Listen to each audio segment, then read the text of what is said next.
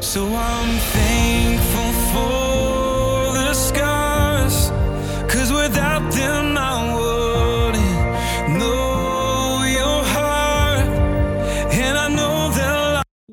Welcome to episode number 1 of the Spiraling Podcast. I am your host, Jackson Wallace. I got my friend, my buddy, my pal, Jason Holland with me. Jason Holland, founder and president of Spiraling Ministries and the Holland Foundation. Jason, how you doing, bud?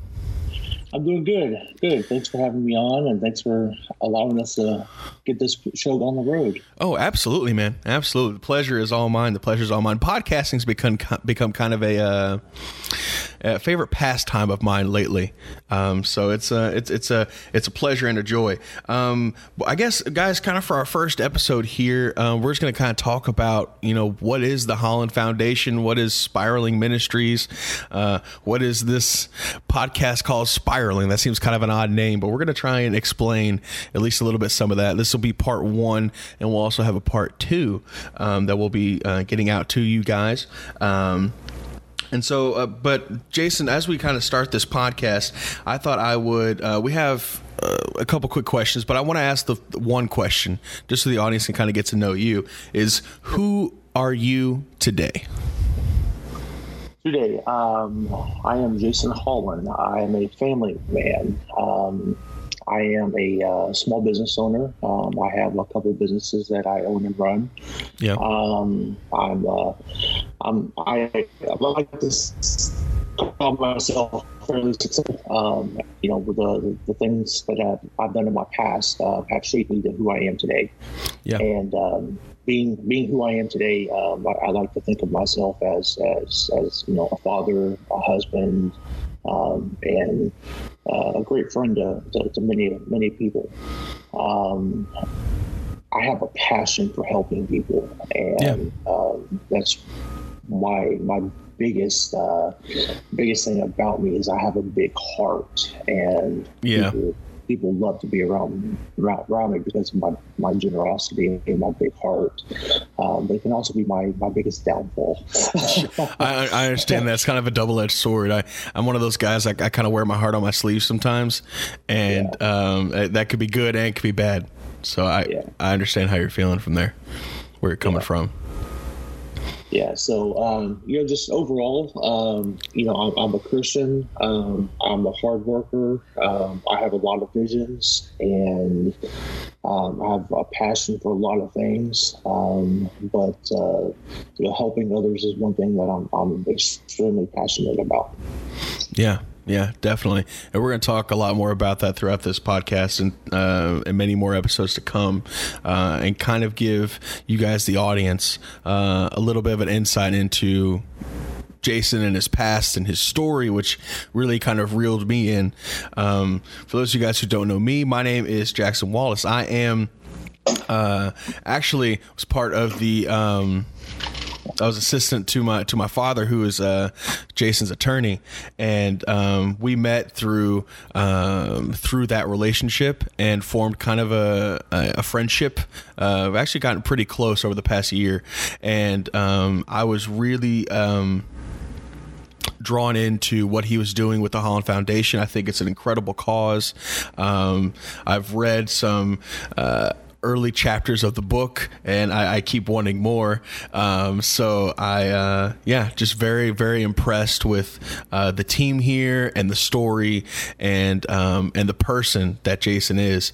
And so he came on, and he asked me, he's like, "Hey man, you want to do a podcast?" I said, "Absolutely. Let's do it, man." That sounds like so much fun. But 26-year-old, not a small business owner, but just kind of a assistant working my way up, trying to get my law degree, and freelance podcaster. I guess we can call it that. But anyway, so now that we've got some introductions out of the way, I figure we can go ahead and talk about spiraling. Like, why is this podcast called? Why is it called Spiraling? Like, where did that word come from? So the name of the book, we decided kind of early on, the name of the book and the name of the brand was going to be Spiraling Upward. Right. And where that came from is when I wrote my executive summary for the book, I used the terminology of downward spiral. Right. And everything that happened in my life was a result of my downward spiral. And, just the team, we were sitting around the table one day and we just said, you mentioned downward spiral 4 or 5 times in your first couple of pages of writing the summary. What if we created spiraling upward? Because I like to think of, everything that I did in my past was, it was a downward spiral, but now we are spiraling upward because we have a fresh start, we have a new start, we have a new outlook on life, and just everything seems to be spiraling in an upward trend now. So that's kind of where we came up with the name. Very clever. Yeah. Very clever. I like that. Yeah. And so we kind of, we're modeling that our entire kind of our brand here with the Holland Foundation over spiraling and spiraling upward. We have, also have a ministry that we are forming called Spiraling Ministries as well, where we can go in and provide services and help people that have been are struggling kind of with addiction or kind of in a bad part of their life and need a little bit of extra guidance. Do you want to talk about Spiraling Ministries just real quick? Sure. So Spiraling Ministries is kind of still in the formation process, but sure. we're getting the brand put together on that now. But Spiraling Ministries is going to be a tool and a means to be able to help people who are suffering through mental health issues, addiction issues, or cancer-related issues. Those are the 3 things that have impacted my life the greatest throughout my childhood up into my adulthood, is the mental health, addiction, and cancer. So that's kind of where I want to be able to help others who are going through those same issues, to be able to provide support, and to provide an ear for them to talk to. I want to be able to listen, and I want to be able to provide them with maybe some counseling services. Sure. If they can afford some treatments, then maybe we can come up with some funds to put them to a treatment center or counseling services or doctors, because we are not trained counselors. Of course. We are ministers, and we're ministering from the Word of God.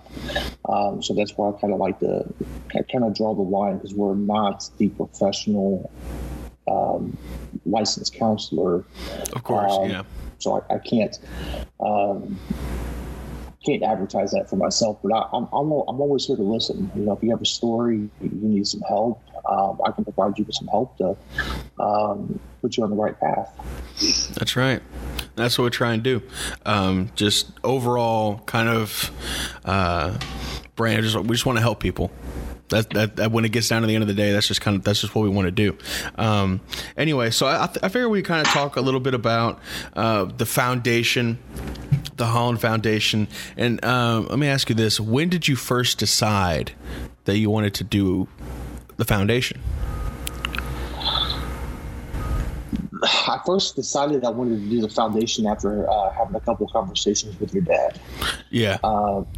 My passion developed early on in my sobriety. And I remember this like yesterday. I was driving with my family up to see my father-in-law. And I told my wife, I feel like I'm being called to write a book, do some public speaking, and share my message. Yeah. And shortly after that, I was diagnosed with colon cancer.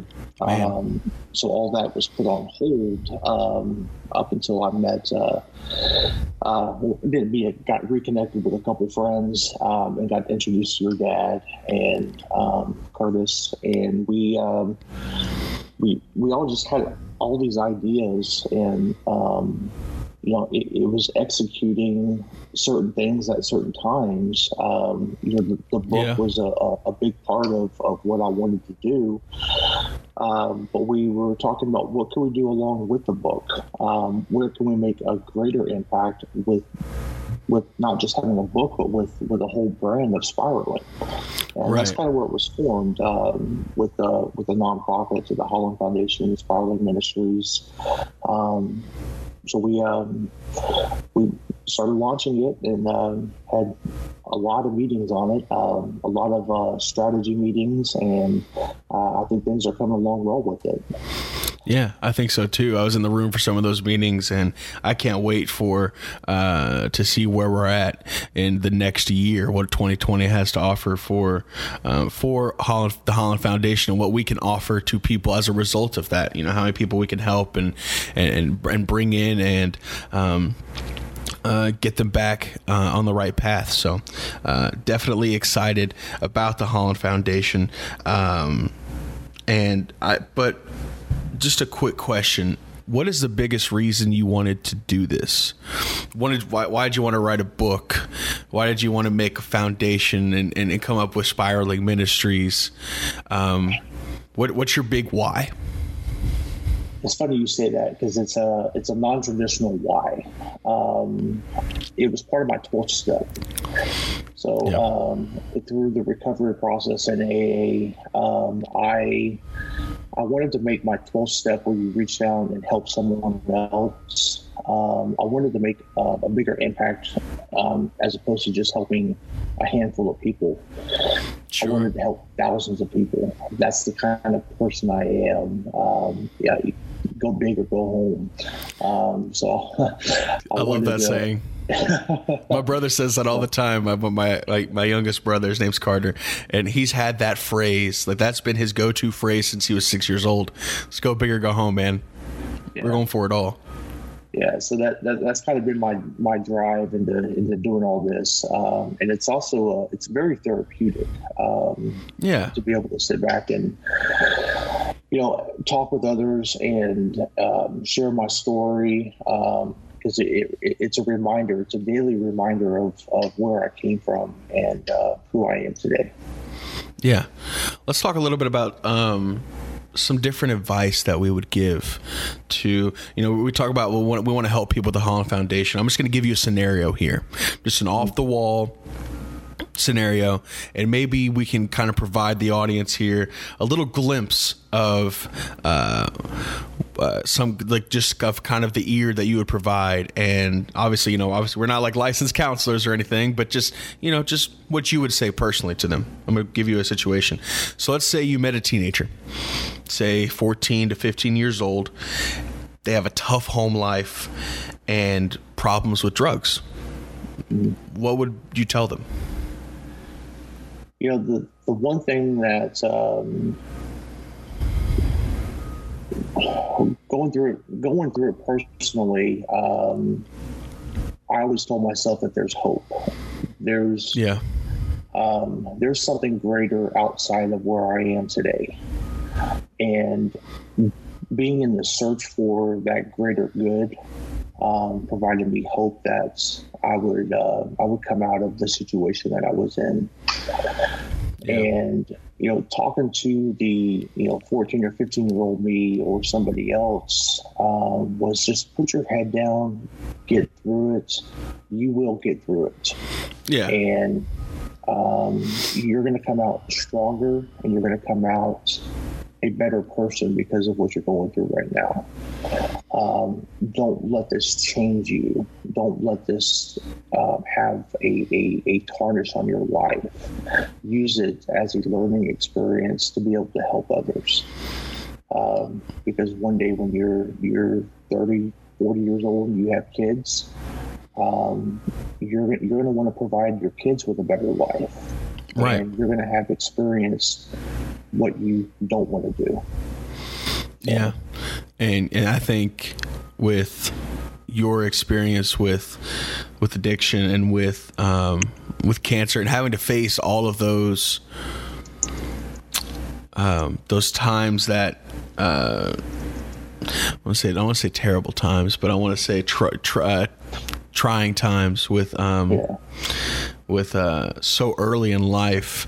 I think it gives you that level of understanding and that level of experience to where you really will be able to provide your kids a sense of like, hey man, I've been there before. I know exactly what it is you're going through. I don't just have an idea. I know exactly what it is. And really be able to help them. Just coming from the sense of you've been in tough spots before. So inevitably, if they get in a tough spot, and I'm not saying it has to be with, drugs or addiction or whatever, but like they're feeling down on themselves because they had a bad day at school, or, they had a rough time with something like a challenge that they're trying to overcome, you'll really be able to kind of dig in deep with them and help them through that. Mm-hmm. And I think that's extremely valuable. Yeah. Yeah. And that's what I provide to everybody, is the hope. Because, there's going to be times in life where it's trying times and it's tough. Yeah. But if you can make it through it, you're going to come out the other side with much more clarity about a life and about things that you can do differently. Yeah. Yeah. Good, sound, and solid advice so far on the first episode of the podcast, guys. Thanks for listening again. Let's move our attention. We briefly talked about the book. First, let me ask you. I'll ask you a series of questions about the book. But the first question is, what is the average reader going to find in this book, and what are they going to take from it? It's a book. It's a book about my life, and it's a book about different things and different scenarios that a lot of people will go through. Yeah. But the average reader can take out of the book, hey, this guy's, he's got a story, and I might have a similar story to him.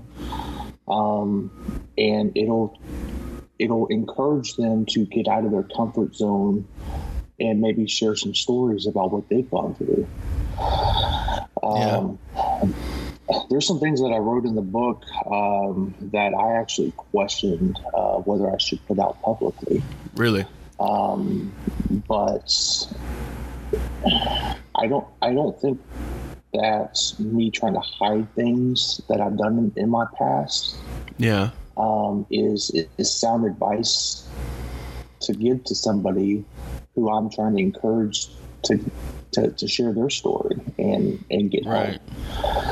So I really wanted to be, not in your face kind of deal, but just be real and just say, I screwed up, and this is what I did.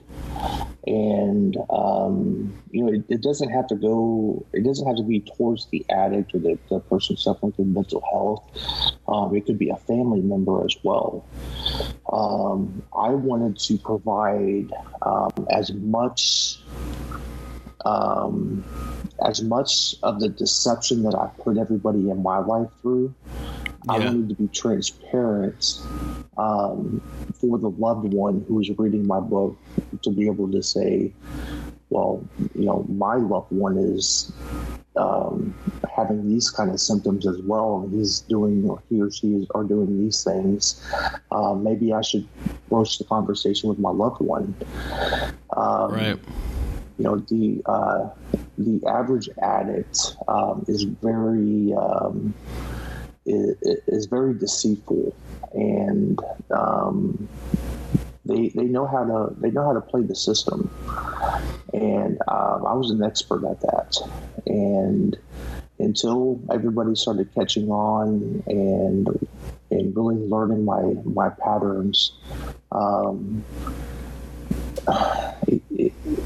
you have to know what to look for, and by me putting that stuff out there, maybe I'm providing somebody else with what they should look for.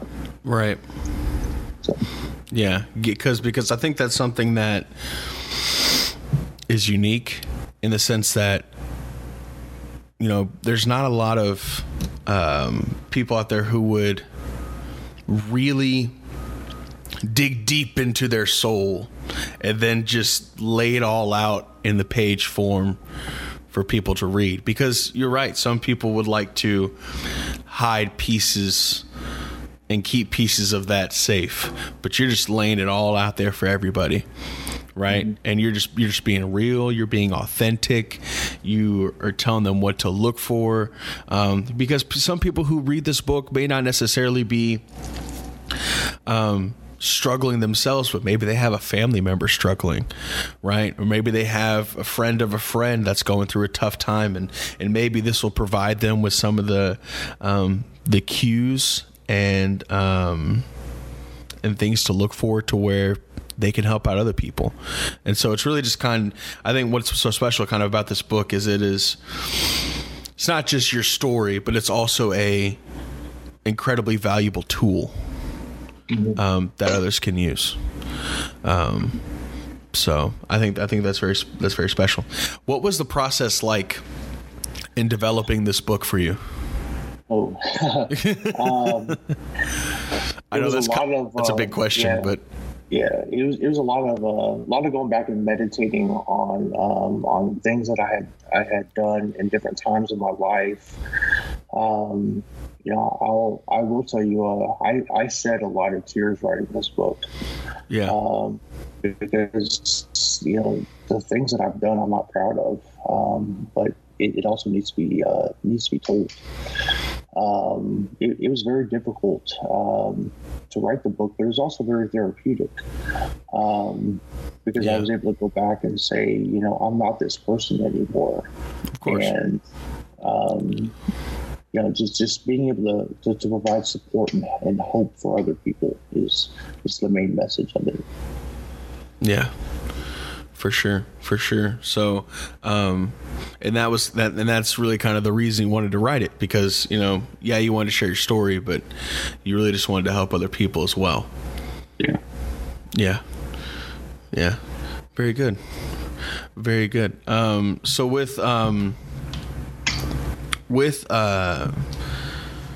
spiraling upward with the book, and I know we've talked about the overall angle of really just kind of wanting to help people, but what are some, you know, we say we want to help people, what are some like practical ways we can really do that? The book is a great tool, possibly providing some funds for counseling service, but is there other ways that we could provide like practical help, like you need help today, let's go? Yeah, one thing that I'm working on right now is a Bible study. Okay. And the Bible study will be able to provide people with immediate help and immediate guidance. You know, we're looking at like a 6-week study that can be done in a small group or individually. And that'll be able to provide that person that's going through the issues, or even the family member, to be able to provide help to that loved one. So that's one thing that's near and dear to my heart is being able to actually provide something of substance to help. And with the Bible study, that's what it is. Yeah. So the Bible study, obviously you're a man of faith. You mentioned that earlier in the beginning of the podcast. How important was faith instrumental in you correcting your path and spiraling upward as opposed to downward? Yeah, and you know, from a very early age, a young age, I believed in God, and I believed in Jesus and Christianity. But it wasn't until I was diagnosed with colon cancer, and I went through the first couple of days after surgery that I wasn't really aware of my surroundings. Yeah. And I spent that time. I remember just laying in the hospital bed during that time and making peace with God, and telling God, if I can just make it through this, and you cure my cancer and you help me come out on the other side, that I'm going to be a better person, and I'm going to grow my relationship with you. Yeah. That was the turning point in my life that really solidified my faith. So. Yeah. Wow. That's a powerful message right there too. And kind of one of those things that just, you just kind of have that realization whenever, you think bad. I think people go through life in general. Like, for example, Kobe Bryant, right? You're on top of the world. And I mean, we'll talk about Kobe here in just a second, but everybody kind of has this element in themselves of, like, you go through life and you think, oh, nothing bad's going to happen to me, right? Nothing, I'm not going to get a call saying, oh, you have cancer, or but the reality is life hits you, and it can hit you very fast. Mm-hmm. I don't know where you could be in a helicopter crash, right? Just like kind of like Kobe was, unfortunately. Anyway, I didn't mean to bring up sports in our podcast here, but it just happened this week at the time of recording, so it's still kind of fresh on everybody's minds. Rip Kobe. Just throw that out there. Rest in peace, man. But yeah, so I guess let's, now that we've kind of gone through some of the formalities, let's kind of dig in deep with you a little bit. Are you comfortable doing that at all? Yeah, I am. Yeah. Okay, cool. Yeah. All right. Let's kind of talk. Can we talk about your early years? Say like, and I don't want to give people too much of an insight because obviously I want them to see, the book is going to have a lot of greater detail here. But what was life like for you growing up? Life for me growing up, from a very early age, I was diagnosed with mental health issues, with bipolar and ADD, and violent mood swings. Yeah. And I was medicated, but I was also self-medicating from a very, very young age. I had started to experiment with alcohol and other drugs in order to use it as a coping mechanism for what I was going through. So I was in and out of juvenile detention centers, psychiatric hospitals, drug treatment centers. Just everyone was saying, Jason, you're doing this wrong, you're doing that wrong. And it just drove me down and gave me a very low self-esteem. Yeah. And along with that, the low self-esteem, I felt good whenever I was drinking or using. So I truly used it as a coping mechanism for what I was going through. Yeah, I can see that. Yeah. That must have been tough. Just you diagnosed with these things and you're having a tough time, and I mean that must have felt just awful. Just constantly hearing you're doing this wrong. What's up with this? Why are you doing this? Did anybody ever lend out a hand?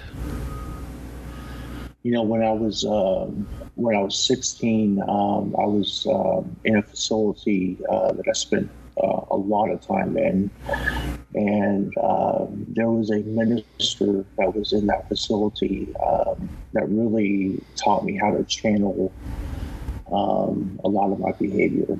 And when I say channel my behavior, he taught me about meditation.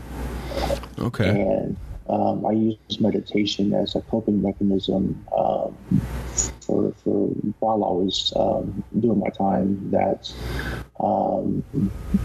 you get lost in your own head when you're in that kind of a facility. So you have to learn how to channel those thoughts and those feelings in order to use them for the greater good. Yeah. And, at that time, I knew that I wanted to be involved in some kind of ministry from the age of about 16. Yeah. And I actually wrote a letter to my mom about that. So, yeah. You got a friend behind you. I was just waving. That's always nice. The kids that show up, say hi. Yeah. Very good. Wow. Yeah, I didn't know that yet. I didn't know that you had that there was a minister that kind of taught you to meditate. I've never meditated myself. I feel like that would be cool though. Yeah, and I took it to a whole nother level in my early or mid to late 20s, and I went through some classes that were some pretty extensive classes on meditation. And as we're going to kind of wrap up this first episode, we just want to give out a quick little reminder, guys. Thank you so much for giving us your listen and participating in this podcast with us. You can find us where all podcasts can be found, on Apple Podcasts, Spotify, Google Podcasts, and more. Please be sure to leave a review or leave a comments down in the comments below here in this YouTube video as well. And if you guys have any questions for us, we'll be happy to read them on the next episode of the podcast. And we really look forward to those. So quick little reminder before we get into this final, rather I say juicy question, Mr. Jason Holland. All right. Let's go. Okay. So my last question is kind of a doozy. And, we talked about the Holland Foundation. We talked about Spiraling Ministries, and we're spiraling upward. And, we have a book coming out. And, this first episode is kind of a brief overview of everything. We'll get more in depth and into the nitty gritty later on. However, a key topic that I think needs to be addressed within the Holland Foundation. I have a question if you guys are going to be doing this. Are we going to be addressing mental health at all? Yes, and that's going to be extensively discussed. I have some guest speakers that I'm working on getting lined up that'll provide us with in-depth discussion on mental health and what to look for with mental health issues. And these guest speakers are licensed professionals. They can diagnose, they can treat, so they'll be able to share their experiences and their training with everybody on mental health issues. Yeah, and that's super important. And we talk a lot about mental health. I think that's going to be kind of the what churches and what the community as a whole. It's going to be an important issue going forward over the next several years, as it should be, I think, because mental health is something that we haven't, and I'm no expert, but I think is extremely important and is a big factor in some of these things that are going on in the world today. Excellent. And do you think that in your with your experience in your early life and through addiction, that like your mental health kind of played a role in that? Yeah, I think the addiction was a byproduct of my mental health issues because I used the drugs and alcohol as an escape to deal with my problems. Right. And some of the things that somebody suffering through bipolar, because I have bipolar. And somebody that's suffering through bipolar, you have your ups and downs and depression and mania. And, through each one of those episodes that I had, I would turn to a different kind of drug in order to deal with it. And, I was always looking for the manic phase because I felt on top of the world. If you read my book, I talk a lot about the cocaine addiction and the uppers that I was doing. It's because I was chasing that manic phase because I truly felt like I was on top of the world. So being able to channel that now, being in recovery, I don't chase the manic phase like I used to. I'm prescribed a lot of medication to keep me sane in order for me to keep functioning on a day-to-day basis without having to use drugs and alcohol. It takes medication in order to do that. The stigmatism that a lot of these treatment facilities have on people with mental health issues is, they think that if you have to take medication in order to treat your side effects, then you're still an addict. It's actually quite the opposite. Your addiction is coming from mental health issues, right? And you have to treat the underlying issue before you can treat the addiction, which is the mental health. Of course. There were several treatment centers that my family was trying to get me to commit to. But in order for me to go through their program, I had to get off my medication. Well, that's what caused my addiction in the first place, was getting off my medication. That must have been a scary time. Yeah, it was. I felt like you're in between a rock and a hard place there. Yeah, and I wanted to cure the addiction, but I also I knew getting off my medication, it was a death sentence. And I knew I was going to go back to addiction, and each day for me was a blessing because I woke up, and I didn't know if I was going to wake up the next day. Wow! I was consuming so much that I don't know how I'm still alive today. But also in the same line of thinking with it, I truly feel like my cancer is a byproduct of the drugs and alcohol that I put into my system. Right. So